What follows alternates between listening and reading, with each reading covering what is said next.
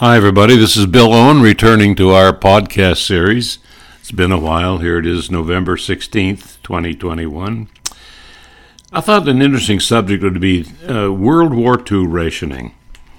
Now, you can read a lot about it and hear a lot about it, but I thought since here's somebody, myself, who was actually lived it, remember it well. I was in grade school at the time. I remember all the details, so let's just see what memories I can recall. I said rationing. Some people said rationing. Either one works, but it was something that we felt at the home front, that's for sure. Even as a little boy, the very first item that was rationed during World War II was sugar.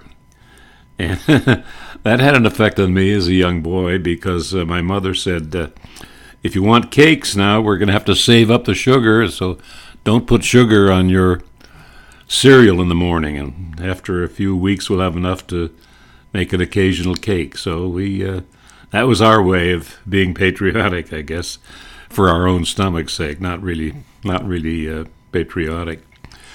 Anyway, after sugar, coffee was next to be rationed. And then rubber, and then alcohol, cigarettes, tires, butter, canned milk, nylons, silk fuel oil, and, of course, eventually gasoline. Now, the gasoline started only in the eastern states, 17 eastern states. It started May 15th of 1942. But by the end of that year, all states, and then 48 at that time, endured rationing. The interesting irony is it was not to save gas.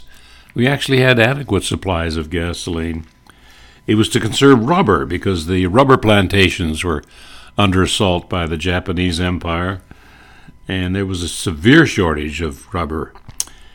And also they put a national speed limit of 35 miles per hour, again, not for safety reasons particularly, but again to conserve tires and rubber. So that was the interesting thing, that it was not to save gasoline, but to save rubber. Oh, we used to save tin cans. That was so important. We had a little routine. We'd tear off the label, remove the ends, and flatten them. We did that with gusto. We thought we were helping the war effort. And we would have the tin cans piled up and then take them to a collection center later. We used to save cooking grease, which they told us was for use in bullets, make more bullets for the guys overseas. And one of the great memories, of course, of that era was the gas stickers, which if you see some of the old movies from the 40s, you look for the gas sticker in the lower right windshield of the cars in the movies. Now, everybody got an A card. That was the minimum, but you didn't get much gasoline for it. 2 to 4 gallons a week. Can you imagine that? Wouldn't go very far today, would it? 2 to 4 gallons a week. And who administered it? The Office of Price Administration, the OPA. And they had local boards across the United States. And a fellow named Leon Henderson, who had been an economic advisor to President Roosevelt, first was called in to run the OPA. And their job was not only take care of the gasoline stickers, allotment, and so on, but to have price ceilings posted in stores. I remember he'd walk into the grocery store, and overhead they'd have these huge sheets of paper taped somehow to the wall, and would have the maximum prices that could be charged. So, of course, you found them charging too much, you would report them to the local board. It was serious business. Mm-hmm.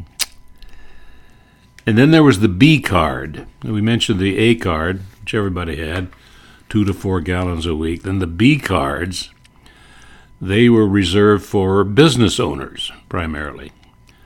In other words, you got a little bit more gas as a business owners. Then if you got a C card, you're getting up there. That was for professional people, doctors, nurses, dentists, ministers, priests, and so on. My dad at the time was a state official in North Dakota, so fortunately he got a C sticker, so we had a little bit more gasoline for our cars than the average person. It was great to have a C sticker. Motorcycles had M stickers. Trucks had T stickers, and there was one sticker that a lot of people forgot called an X sticker. That was unlimited. That was for traveling salesmen. Of course, they depended on having more gas. We had little stamps that you'd give at the point of purchase to give to the gasoline dealer.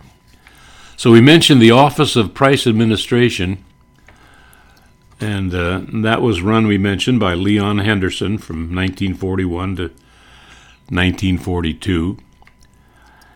And later on, Prentice Marsh Brown took over that duty. And that was in 1943. And then from 43 to 44, another well-known name of that era, Chester Bowles. He was the co-founder of the famous Benton and Bowles Advertising Agency, one of the largest in the world. Chester Bowles. Well, I lived it. I remember the memories. I remember buying war bonds, war stamps. You got a little booklet, and you could buy a minimum of 10-cent war stamp. If you had a quarter, you could buy a 25-cent war stamp, and you'd fill them up, and once they reached $18.75, you could turn them in, and that would be a $25 bond when it matured. So we were always trying to save our nickels and dimes and come up with some war stamps. It was kind of a thrill for a youngster to fill up the book and take it down to the post office and fill out the form and have yourself a war bond. They were advertised heavily. You'd go to movie theaters. They'd put up on the screen, be sure to help your nation at war by buying war bonds and war stamps. We had victory gardens to raise crops. They would allot certain parts of city property, and you could go down and mark off your own area to raise your radishes and lettuce and so on. World War II. Those are memories for a youngster. The war bonds, the war stamps, the victory gardens, the A, B, and C stickers for gasoline, the sugar rationing, the coffee rationing, and we mentioned tires were in short supply. It was a most unusual era, but one I will never forget. Well, those are our memories of World War II.